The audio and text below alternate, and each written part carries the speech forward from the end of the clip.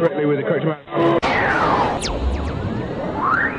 D20 Radio, where gamers roll. www.d20radio.com.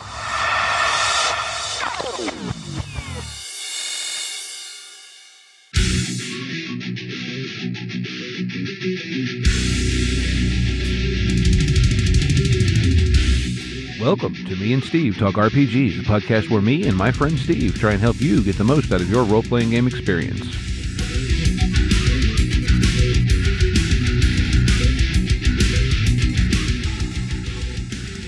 Welcome back to Me and Steve, and this week we've got a really special episode planned. But before we get into what all that's about, let me take a quick minute to tell you about another podcast on the D20 Radio Network that you might want to check out. And this week, I'm going to talk about the Miskatonic University podcast, which is a podcast all about Call of Cthulhu and Alien and all kinds of other weird and or horrific role-playing games. And it's actually a really cool show. I get a lot of really neat ideas from them. You can find them at www.mu-podcast.com. And Keeper Murph, Keeper Dave, and Keeper Bridget are really nice people. They have a really lively Discord. So, like I said, go listen to them for some ideas. And that also kind of ties into our topic for this week's show, which is a game that, as I'm recording, the Kickstarter actually just wrapped up about an hour ago. That is a game called Cursed Captains of Cthulhu. And joining me to talk about it and ways you can still maybe get in on the Kickstarter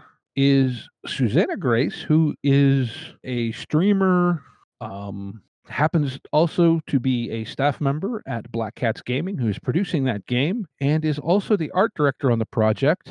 So welcome to Me and Steve, Susanna Grace. And did I forget to mention anything else that you happen to do at the moment? Well, hello, first of all. Thanks for having me. No, I think you got it. I stream. I am the media and marketing coordinator for Black Cats Gaming. I'm art directing Cursed Captains of Cthulhu. And I'm also illustrating a bunch of Cursed Captains of Cthulhu, too, because I'm also a freelance illustrator. So, you know, many hats. Many hats. Well, you know what? That's I think the way a lot of people in this business are. You know, you start as a fan and then you do more and more things, and all of a sudden you're doing many things. Yeah, absolutely. I mean, like me personally, I only started playing role-playing games like 6 years ago, I think. When I was at university, one of my housemates cracked out 4th edition D&D and was like, hey, you want to give this a go? And then, you know, fast forward a bit and I'm making games now, which is buck wild.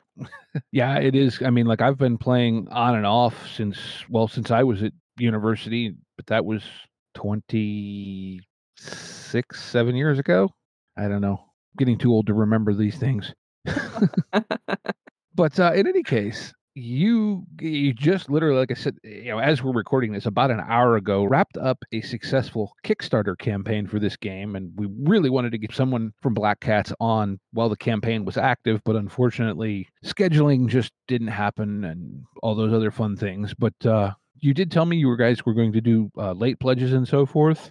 Yeah, so we're looking into late pledges in August, probably around late August, for anyone that missed out on the campaign. Because we did that with the Spy game, which is our other game, and there were a lot of folks that missed the campaign when it was live. So we want to give a chance to get on board with it. Yeah, and having been a backer of the Spy game when you all did that, I got the physical products are just. The quality level is amazing. The book. And do you by chance know who happened to make the dice for that? Just random off the top of my head question. Off the top of my head, I couldn't tell you, I'm afraid. That was James's purview. I sent him off to just do that. I'm like, James saw the dice. Because they're really, really nice. I like them a lot. Yeah, I think we're going for the same manufacturer for the Cursed Captains dice. Oh, very cool. So should be pretty sweet. So let's, I guess, dive right into it with Cursed Captains of Cthulhu, which, I mean, I think it is kind of what you'd expect from what it says on the box, but tell us a little more about it, because it's a concept I'm surprised I haven't seen before. Yeah, so we are, as you could probably tell if you ever hang around the Black Cats gaming channel, we're big fans of the pirate sort of genre, because we play Sea of Thieves all the time. And James, in fact, knows tons about pirates. This was like his little passion project. Mm-hmm. So Curse Captains was actually in the works before I joined Black Cats, because I joined the company towards the end of the Spy game before that released.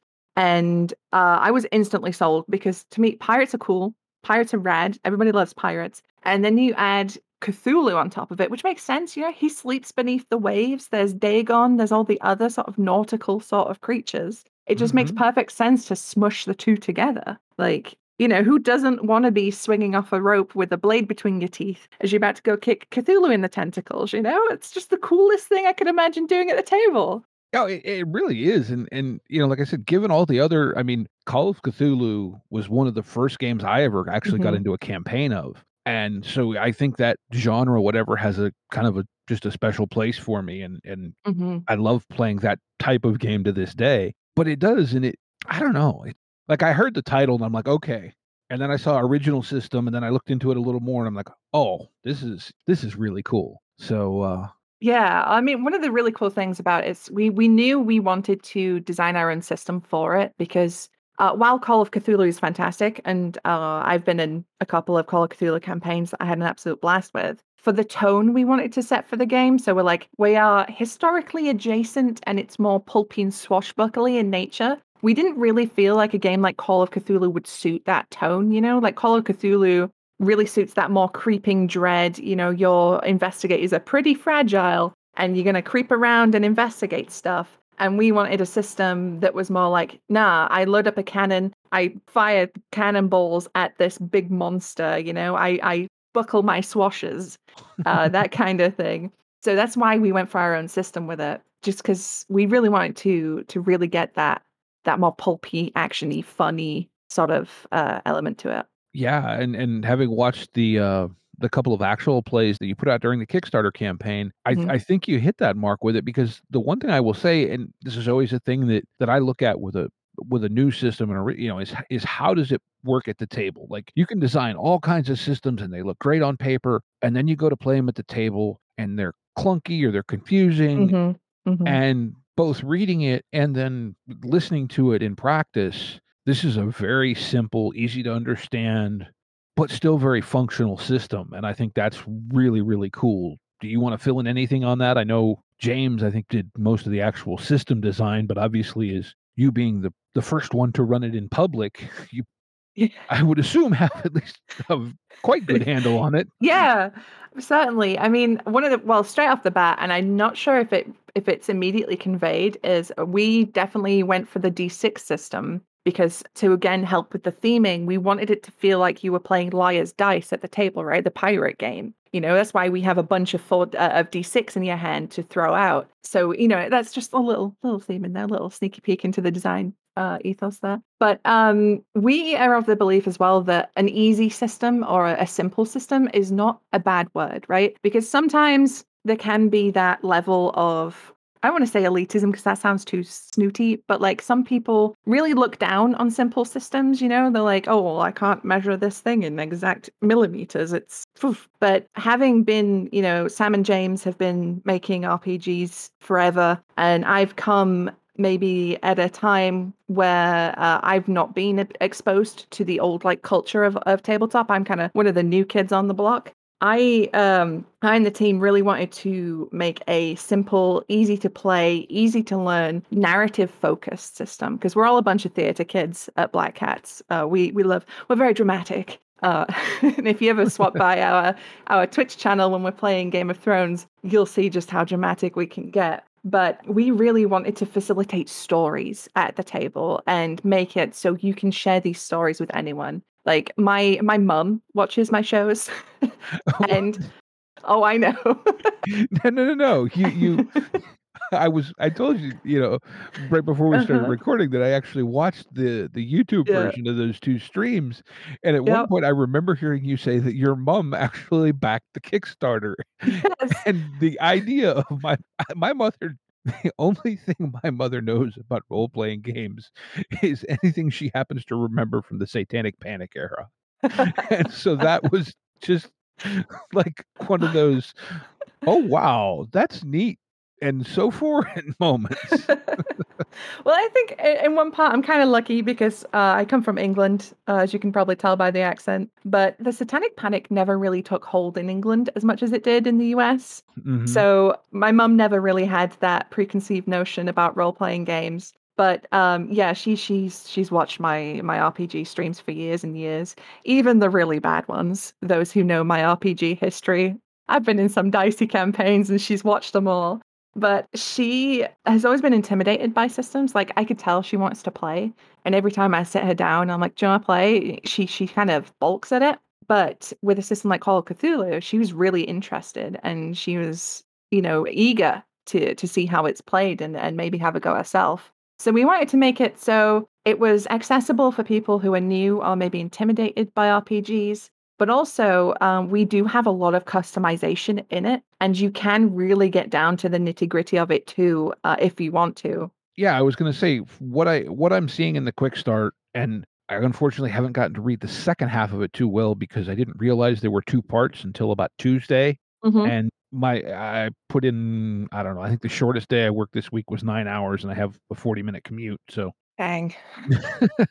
yeah, um, so that doesn't leave a whole lot of time to read games. Hmm. When I have other things to do as well. But I did manage to read the main rules section of the quick start, and it does feel very like it feels like you guys have really hit that sweet spot between a system that has enough meat that it doesn't feel very vague, but also isn't, a very extremely long skill list. Oh my God, my character sheet looks like a spreadsheet, Yeah. with all kinds of tiny little cells on it. Yeah, for sure. Because, we, as I said, we do like our crunchy systems from time to time, but we really didn't want to make a crunchy system. But we also didn't want to make it so simple that, you would play it once and then be done with it. We really wanted to facilitate that campaign play and also that sense of progression. So one really cool thing we do with like leveling up, for example, is if your pirate wants to learn a new skill, so say for example they're not a great swimmer, before you can take a point into it, at some point during play, your pirate, your character, you have to show some interest in learning how to swim. So you can try it, and it doesn't matter if you fail and almost drown and have to get pulled out by your crewmates, or they strap ye olde floaties on your arm and send you out for a little paddle to see how you do. But you've got to have tried it before you can do it. Because one thing that annoyed us previously from playing other games is like suddenly you level up and, oh, now my character can like do somersaults and gun kata out of nowhere. No, that's actually really cool. Yeah, that I like that, that you, so to speak, have to have narrative justification for your improvements. That's something I'd quite happily deal with. And quite frankly, sometimes I struggle in games because I'm like, where do I put my experience? Because I don't feel like I've earned anything. Yeah, yeah. No, I get you. I get you. And that's something I myself have come across with role-playing games is I always try and narratively explain why my character is suddenly better at something. Hmm. So, for those who haven't read the quick starter or watched any of the streams, the Hmm. system is a 46 base. Then you add your call it attribute value, and then maybe what are they called again? I've forgotten the traits. Yes, so we have characteristics, which are your sort of your base stats. So if this was like Dungeons and Dragons, it would be your agility, your strength, that kind of thing. Hmm. They are called, if you just bear with me as I pull them up, because my brain is full of a lot of things right now. Oh, I'm quite sure. Yeah, let's see, I've got the quick start up, but I'm in Here a we go. different I got section it. of it. It's loading up. Here we go. Bear with me. Lip. Come on, PC, when you're ready. There we go. So you have your melee, which is pretty self-explanatory. If you want to be the cool sword user, or you're punching stuff, you want to punch Cthulhu in the tentacles, then you'd use your melee score. Then you have your brawn, which is stuff for like heaving around cannons, surviving, being poisoned, or climbing things, stuff that's going to use your strength. Hmm. Seafaring is your knowledge of the sea and general sailing skills, keeping watch, knowing the difference between dolphins or a monster called ship eaters, which James loves because they're really gross. And he just loves them. They're his favorite monster, I think. Then you have Abjur, which is using the Eldritch magics but using them in a more protective and healing way than an aggressive way. So, you would be like drawing protective circles, creating wards and barriers, that kind of thing, using Eldritch Magic. Harness is the opposite of that. That's using Eldritch Magic for aggressive and attacking purposes. So one of the really cool spells that I love is you summon a huge inky black tentacle to crush a ship. That would use Harness to cast that. You have your studies, so that is how smart your character is, how learned they are. If they are maybe a doctor, they would use their studies to assess a fellow crewmate or things like that, reading documents in different languages, that kind of stuff.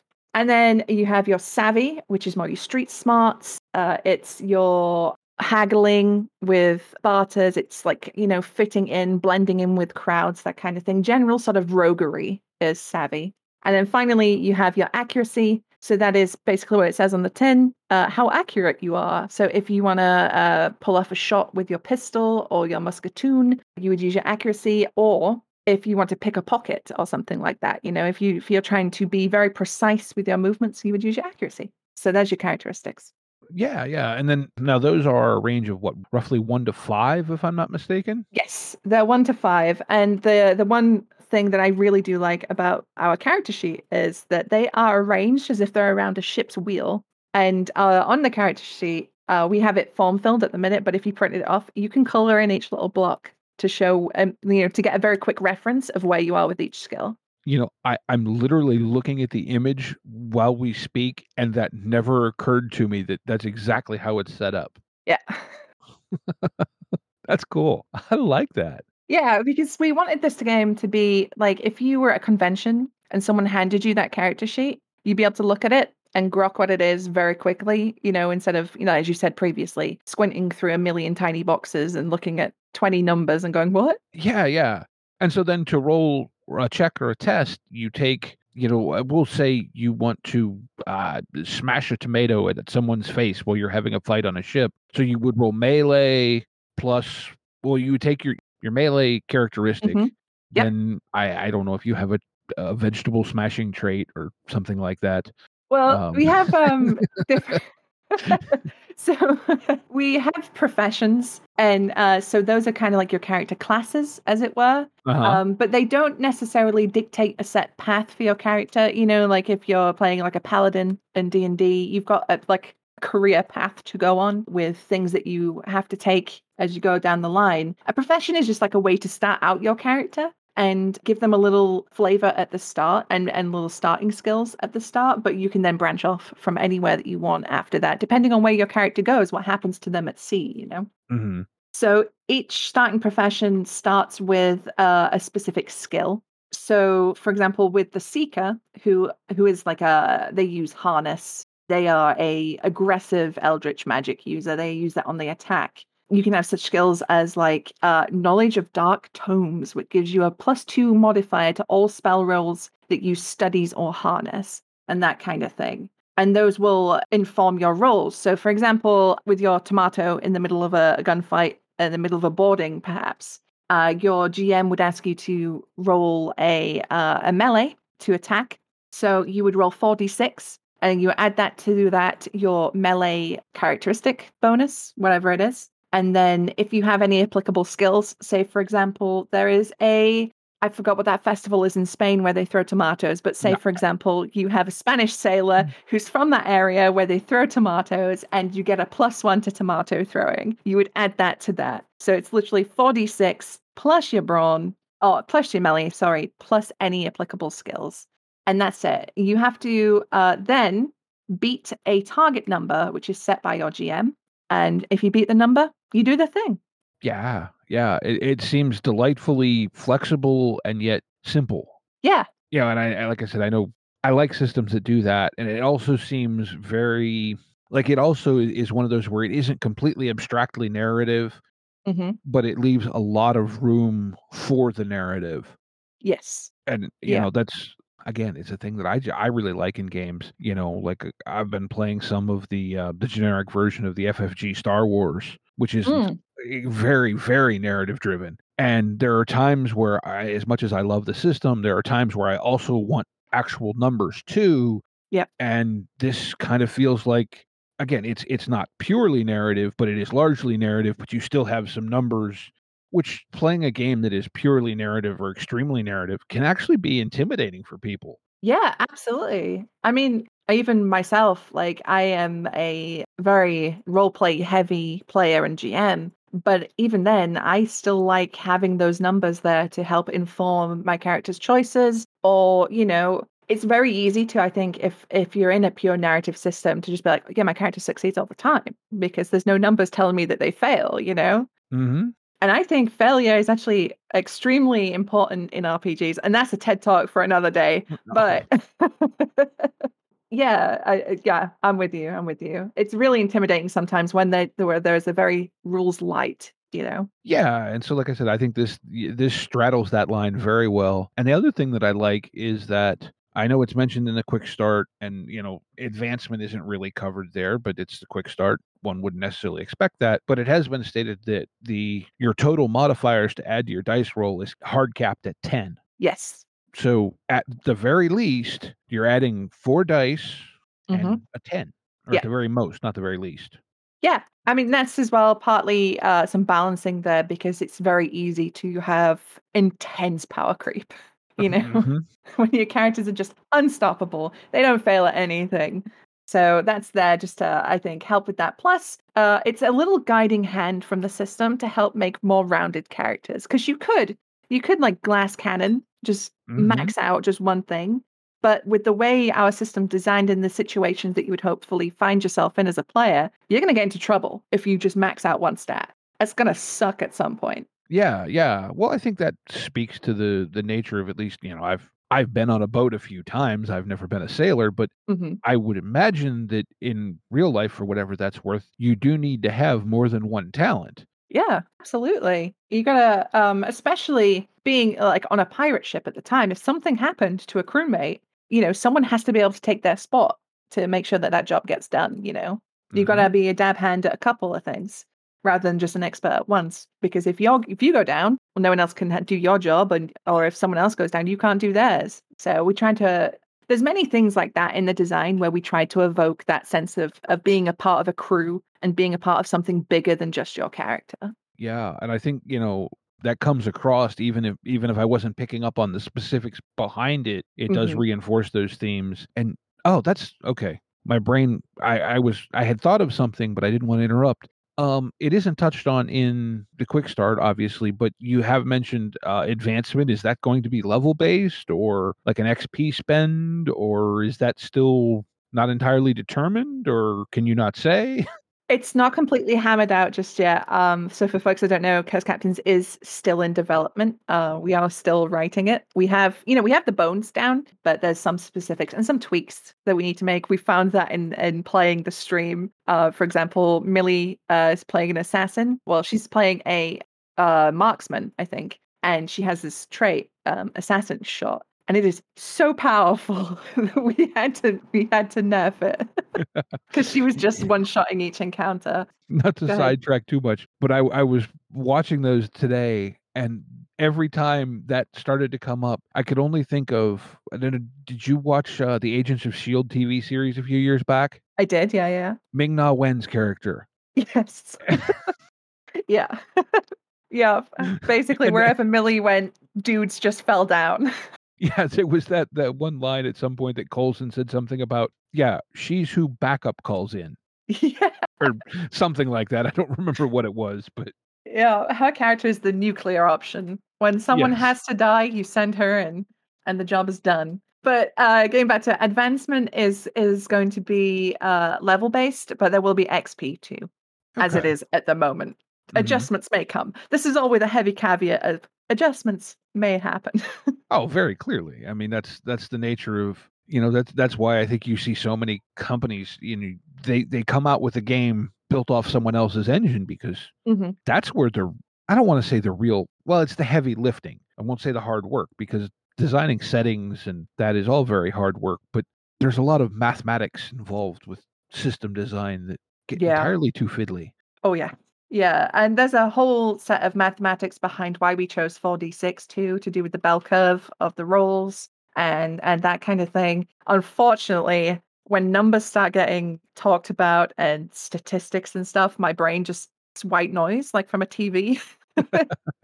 I know, no, that I completely understand that. I get into that a little bit, but at some Mhm. level, like, it's also like, you know what?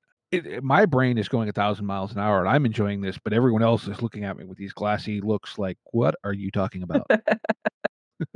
I mean, I can certainly appreciate it, but mathematics has never been my particular strong suit. So Oh, hey. But yeah, no, the system seems really, really cool and both lightweight and very functional. I like that. Mhm. Now the traits and skills, are those going to be ranked eventually, probably? Like, to where again, the quick start doesn't cover that, Mhm. but I wouldn't expect it to, even if it was a game that you just released a Yeah. quick starter that was finished.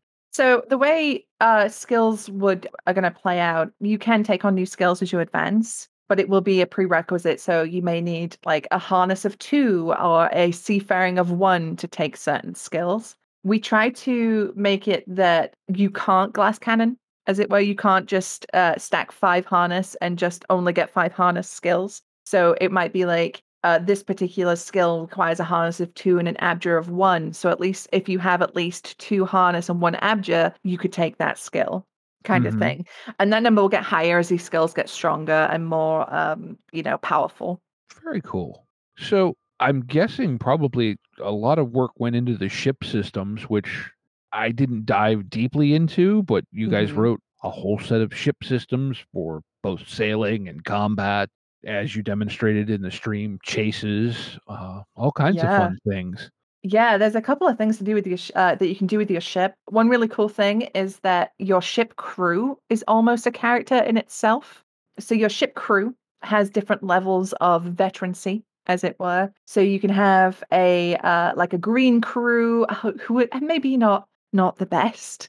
They kind of can sail a ship, and that's about it. And you can have like an extremely veteran crew. So they would be like maybe a member of the British Navy. This is a Navy cutter that has got a 20-year veterancy. Each member of this crew has, been on the sea their whole lives.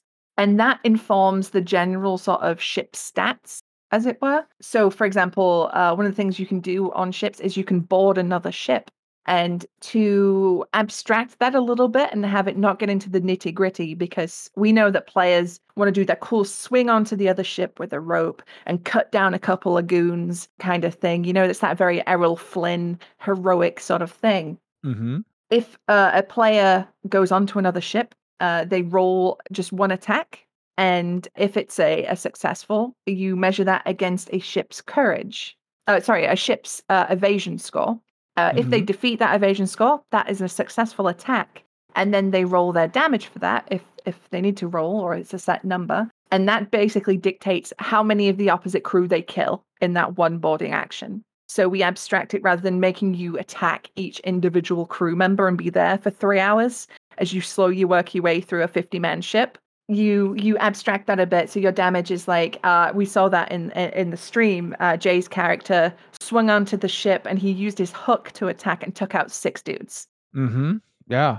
And that was I believe that was a what veterancy? They were one of the lower veterancies, so their evasion score wasn't great, and their crew health wasn't great. So if you have a green quality crew, they have an evasion of 9, which is very easy to beat, and they have 1 HP per person on the ship.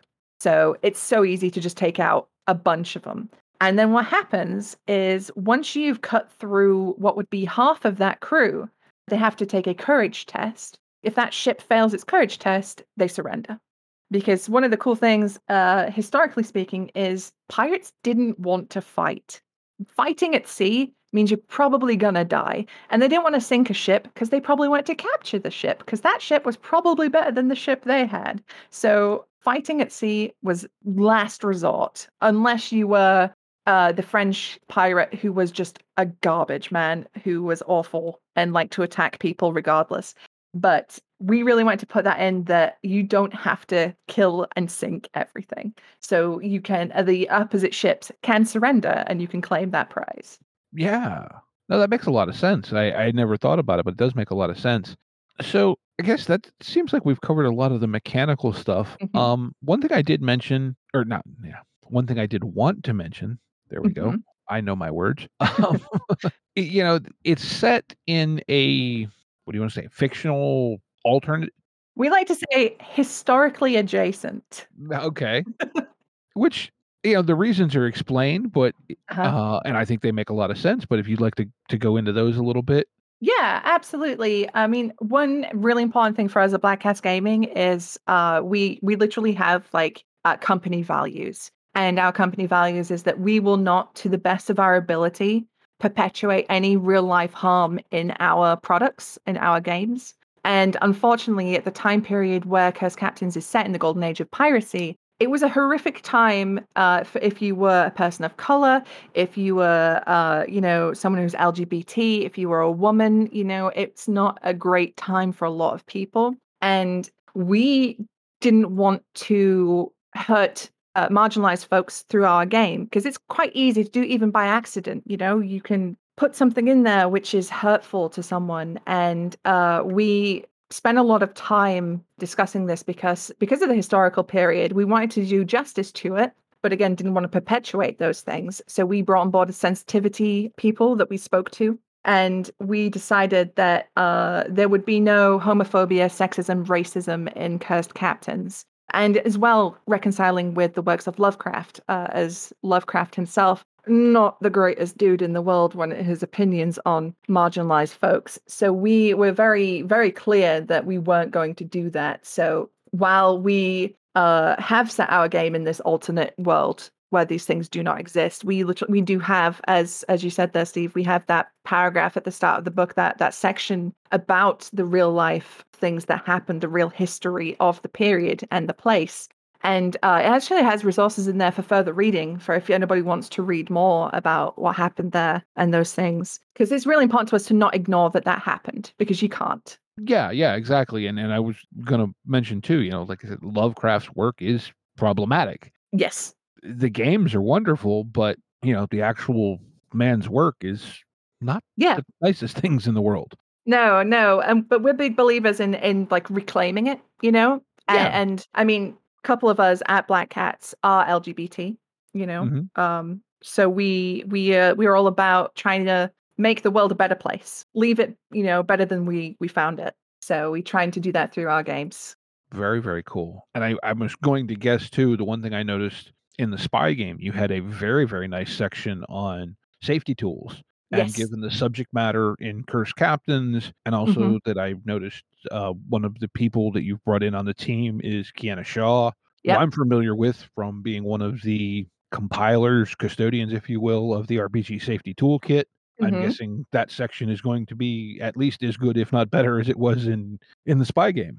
Yeah, absolutely. We are huge believers in the safety tools. We use them in all our games that we stream. And it's very important that we put them in our games that we release ourselves, because as you said, they're very important, and it's vital conversations to have at the table.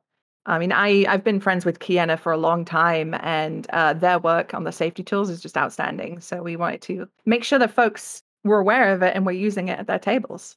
Yeah, I was very impressed by, and like you'll see them mentioned in a lot of games, but the write-up that was put in the spy game I thought was exceptional. And like I said, given that, and I know you had mentioned this is going for a little bit more of a pulpy tone, but it also does have, I mean, the mythos and the eldritch, and it is a horror thing. Yeah. And so that, I like a lot of horror gaming. Like I mentioned before, Call of Cthulhu was one of the first things I ever played. One of my favorite games currently is a variation on that called Delta Green. But it is a very different style of play, and it requires a lot of buy-in, and you have to have the mindset going in that you're ready for these things. And, if you just walk into a room and someone says, "Hey, do you want to play a pirate game?" Well, sure, pirates are great. I've seen Pirates of the Caribbean a few times, and then all of a sudden, deep ones and Shoggoths and whatever else. you're like, "What the?" And Yeah. so, you know Absolutely. And I mean, we do have we will be putting tool sets in there to make your game less pulpy and more, horror focused. Like one thing you can do is instead of sanity, for example, here's another thing that we wanted to do is we didn't want to do sanity in Curse Captains because there is a stigma around mental health still. Mhm. And a lot of the language used in sort of Lovecraftian mythosy stuff is, the person was driven insane or they lost their mind because of what they saw. And we didn't want to, again, perpetuate those harms about mental illness. So we went with courage instead. So, you're faced with a Shoggoth and it rocks you to your core, but you're not losing any mental capacity. You're losing your courage, right? It makes you hesitate, makes your hands shake as you see this monster in front of you. It also suits the more pulpy, sort of swashbuckling vibe, but you can regain courage. Unlike games like Call of Cthulhu, if you lose your sanity, you're on a slippery slope until it's death. Yeah. But with Cursed Captains, we wanted you to be able to keep playing and keep that campaign vibe going so you can regain your courage by having like a cup of grog, or there's skills where, someone can sit you down and have a nice talk and talk you through what's happening, that kind of thing. But if you wish to do that more horror, things are very dangerous thing, we will be providing tools where you can stop that. There is no courage regain. Health regen is not a thing. If your pirate gets an arm blown off, they get an arm blown off. It's going to be a rough time for them. But going back to the safety tools bit is like, we believe these things can be in your game if you want, but it's all about sitting down with your players, managing those expectations, having that open dialogue, find out what they want, what they're into. If there are things in there that say someone is really wigged out by thalassophobia, for example, like myself, hugely thalassophobic. I hate the ocean. I hate deep water. Great game to be working on, by the way, if you're scared of the ocean. So if I was ever a player in a game, I know that my GM, if it was like Sam, for example, would not have my character stuck in the middle of the ocean with no boat, because Mhm. that would be horrific for me and I would not have a good time. So it's all about communication. And that's the one thing that we really want to hammer home is like, talk to your players, find out what kind of game you want to play. We'll give you the tools for that. It's all there in the book. Exactly. No, that's yeah, communication and that thing is so, so important, especially when you start branching into some of this stuff that, does touch on more real world things and can, like you said, that can be something that is a real fear for somebody, and, they Yeah. may not be okay with that. Yeah, absolutely. Because the one thing that, like, we believe games are for fun, right? You should be Mhm. having fun at the table. And if you're not having fun, then that's a really sad time and we don't want that to happen. No, no, exactly. But having said that, that's not to say that you can't explore some really intense subjects if you don't want to. If you do want to, like some people do like to use role-playing games to explore some stuff.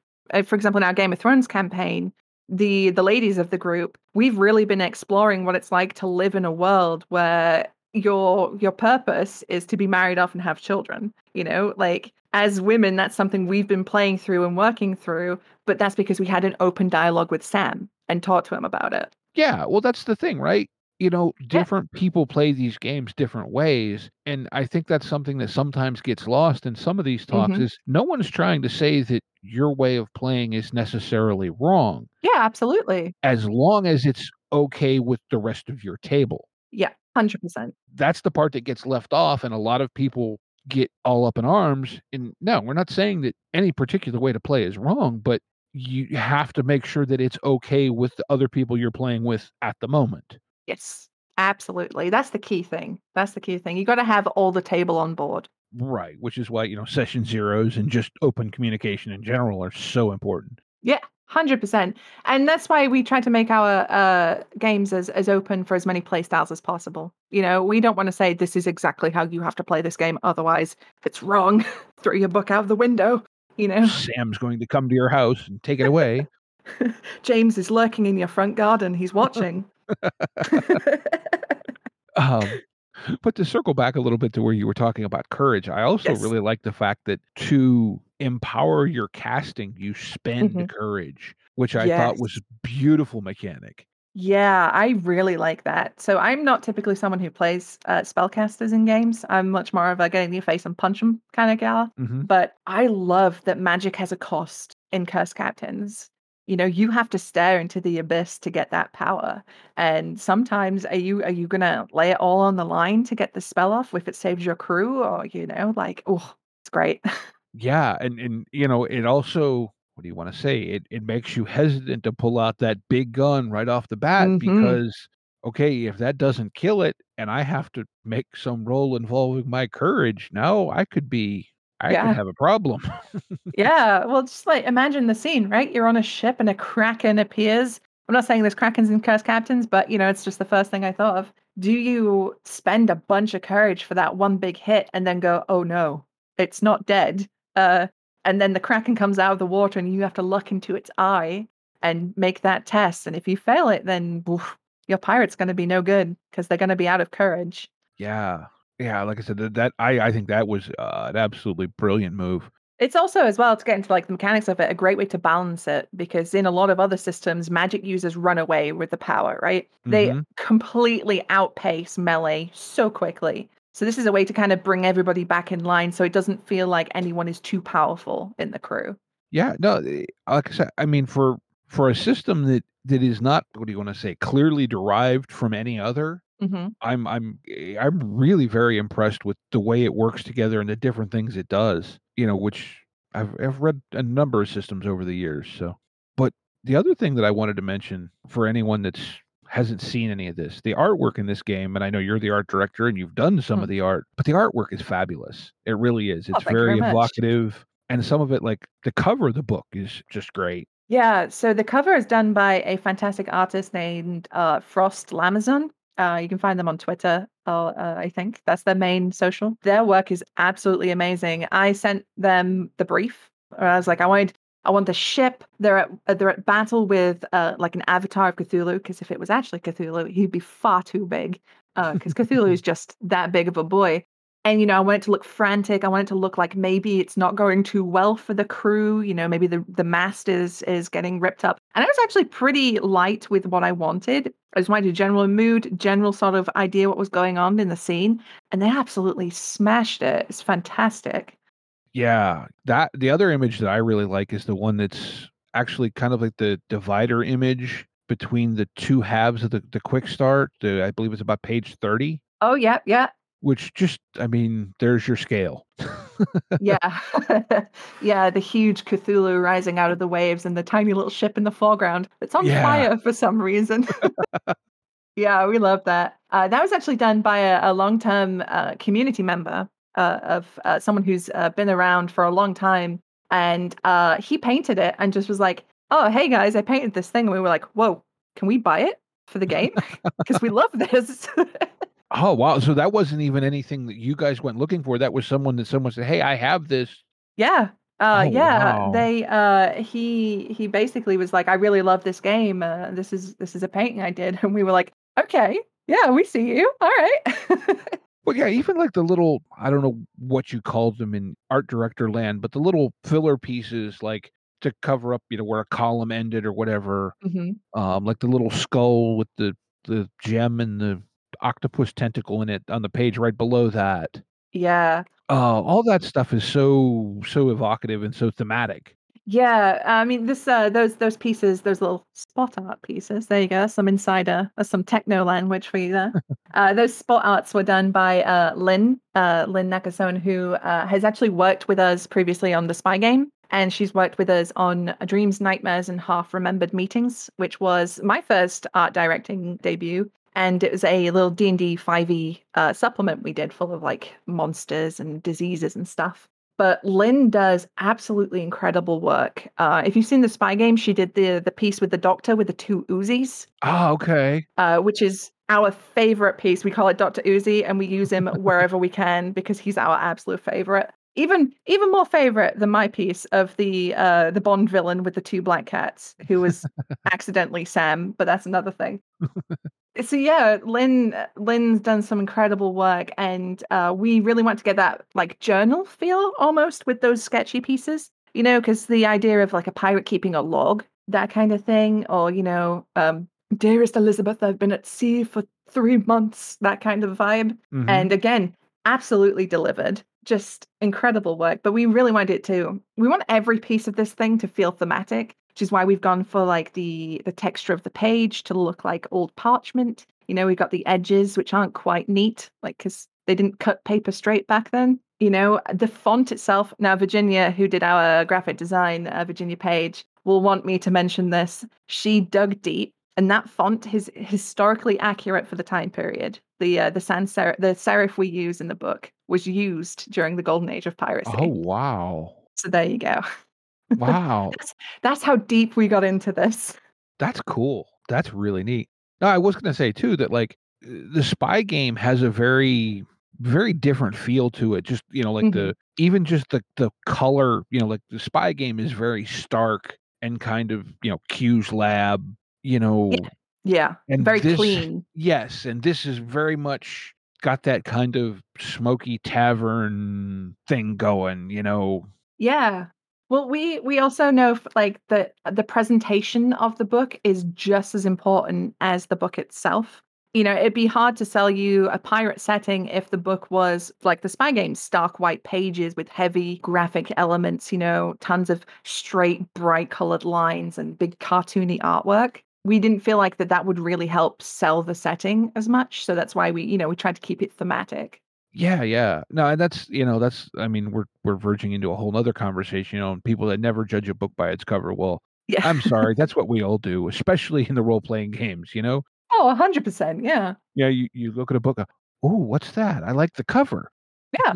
Like I think it's a pretty open knowledge in the RPG world that the artwork sells a book mostly. If it's on a shelf, the artwork is what sells it to the customer usually, unless it's something they already know, for example. But the big glossy covers with the big fantastic art, or even like Morkborg, the extreme graphics, the very cohesive design, that kind of stuff. It's very important. Well, I was gonna say, yeah, the Morkborg, I think, and not being a graphic designer myself, but I've heard a couple interviews with Hmm. I don't remember the individual's name that did that, but he is a graphic designer by trade, but he intentionally broke all the rules while Hmm. doing it and yet still made it all work together. Yeah, like Mockbug is.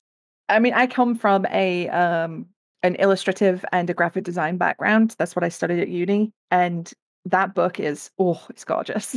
That's one of those books that I just look at every time I just like open it and just stare at it for a little bit. I've never played it because I never had the chance to play it, but I've looked at it a lot. It's a gorgeous book. Oh, look, I know the one, and again, I haven't gotten around to getting a physical copy yet, Hmm. but I know I've been told, that like the section on health, there's Hmm. just a big heart on that Yep. spread, and there's like not that many words, but you Hmm. just remember that that's the page because the image behind it is so direct. Yeah. Yeah.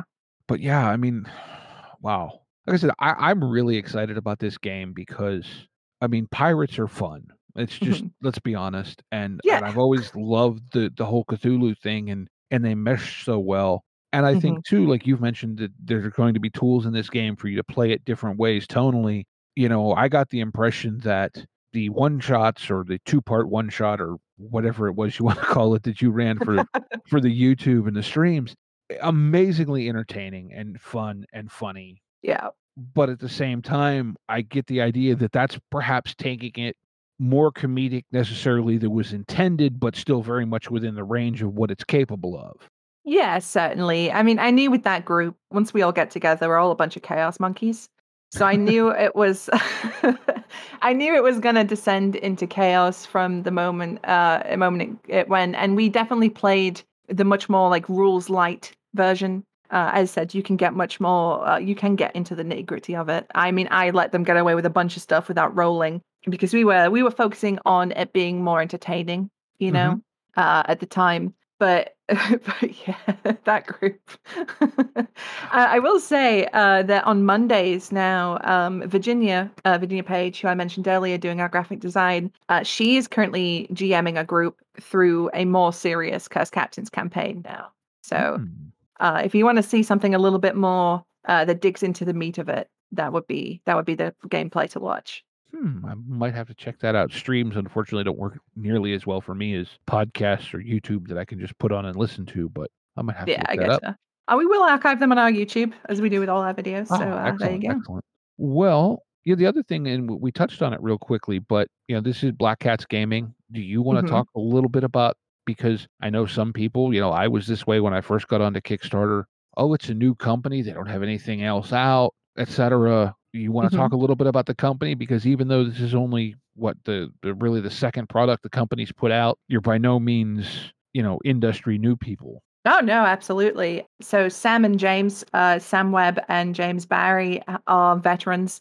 Sam is head of product at Modiphius, so has overseen the new Fallout game that's coming out. He's overseen Dune, Acton Cthulhu, Star Trek Adventures. Sam has been all over those products, and James started out as a wargamer, which you can definitely tell a little bit with this system. There's a little bit of war gamery that creeps in that we had to dial back a little bit about distances and stuff. I used to jab him a little bit about it, but yeah, James also is at Modiphius and is by no means new either. He's worked on a ton of stuff. You think he's worked on Fallout as well. He's wrote for Star Trek. Out of all the three of us, I'm the newbie here, but I come from, again, illustrative. I have illustrated for Star Trek Adventures. I did a couple of pieces for the Klingon supplement. Okay. So I come from that sort of element. I was also an illustrator on the Spy game too. So while we have only released the Spy game and Curse Captains of Cthulhu on Kickstarter, we are by no means newbies to the industry, and we have many things in mind. We are also looking at doing, as well as our big ticket games like the Spy game and Curse Captains, releasing smaller things too. So we have, as I mentioned earlier, Dreams, Nightmares, and Half Remembered Meetings, which is on a DM's Guild. It's like I think it's 69-page supplement, intentionally full of, as I said earlier, monsters and diseases and potions and magical items and stuff like that. We're working on a couple little one-page RPGs too, just for fun, really, in that sort of thing. Because partly the design ethos, the company ethos for Black Cats is we're making stuff that we want to play.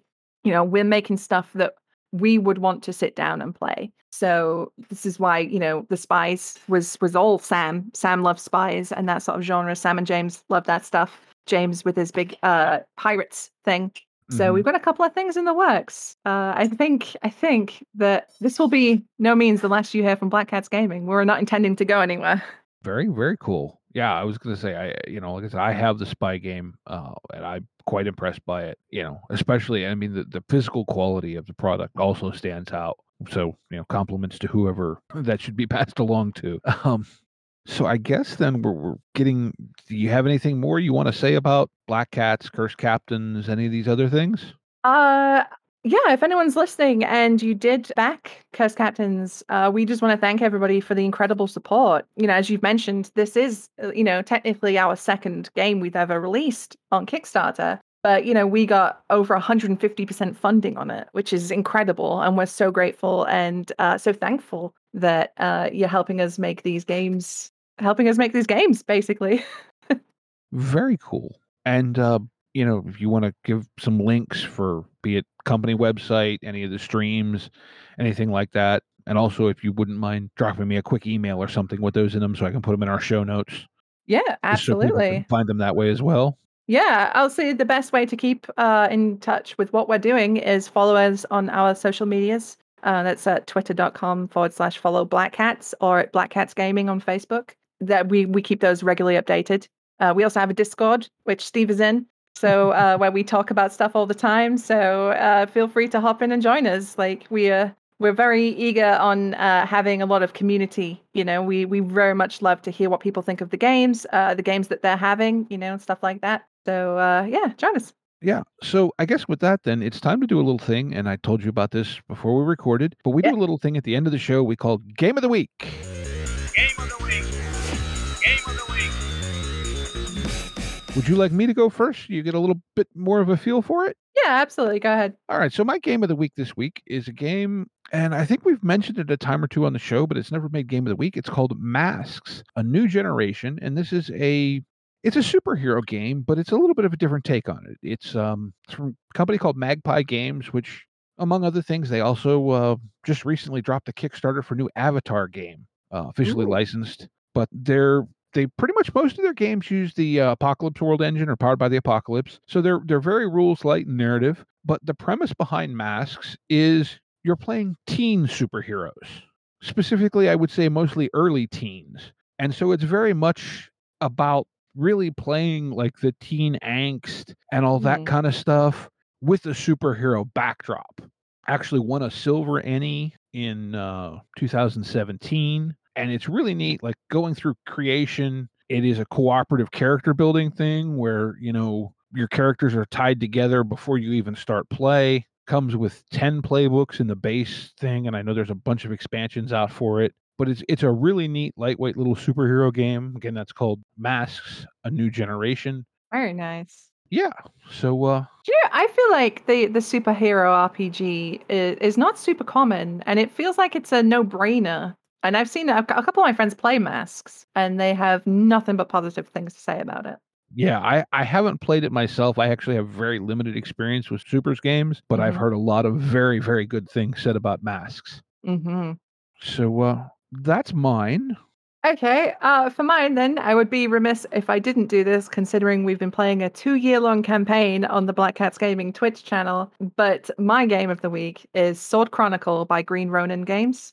Sword Chronicle is their fantasy feudal role playing. They did have a Song of Ice and Fire, but unfortunately, I believe they lost the license because of weird licensing issues.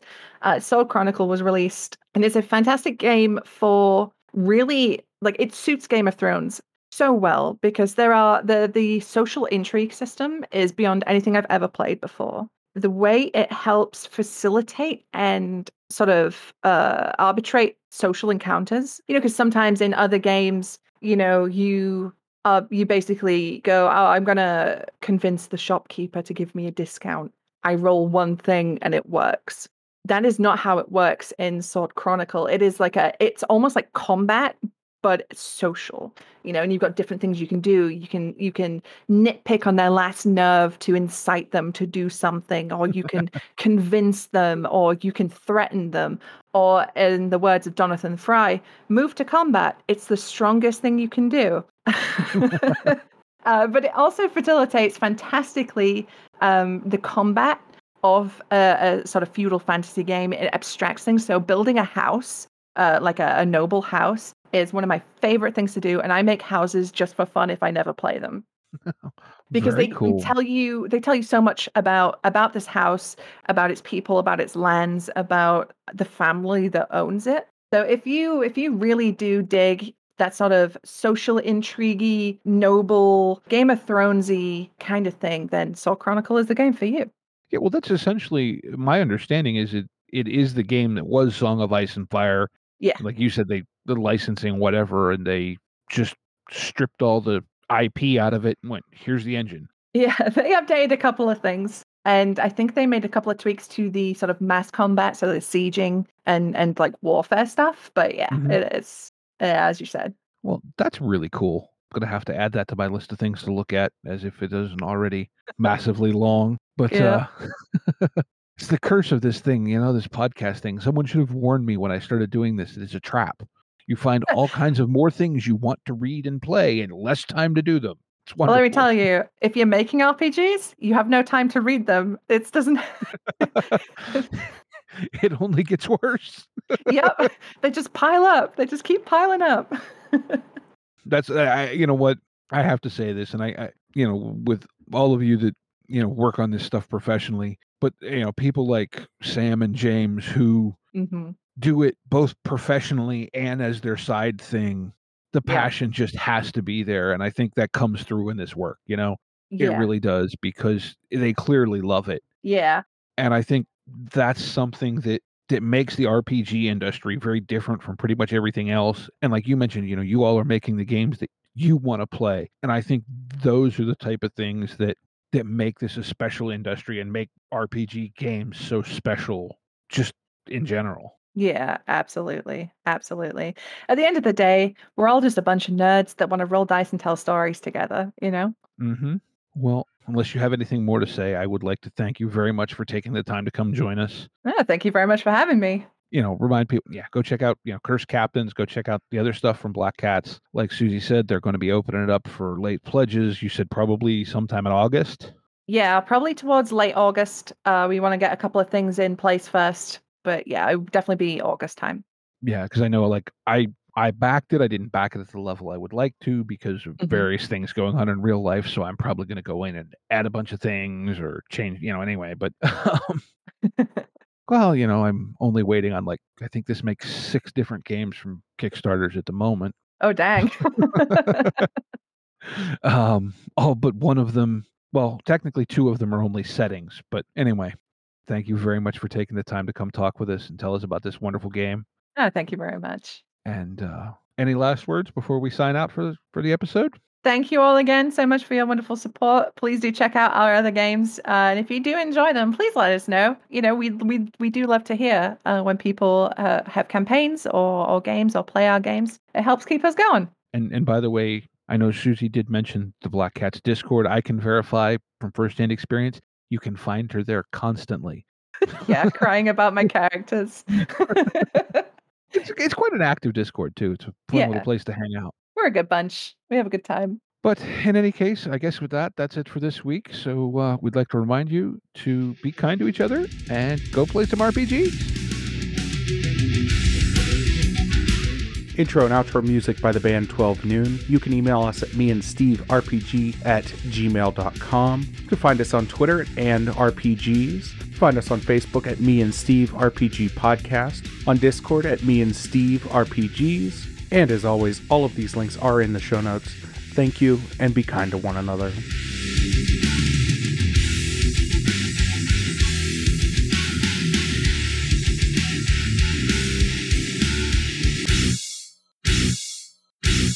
How much for the cigar? Cigar, $20, dog. You gotta go down the street to the store and buy that.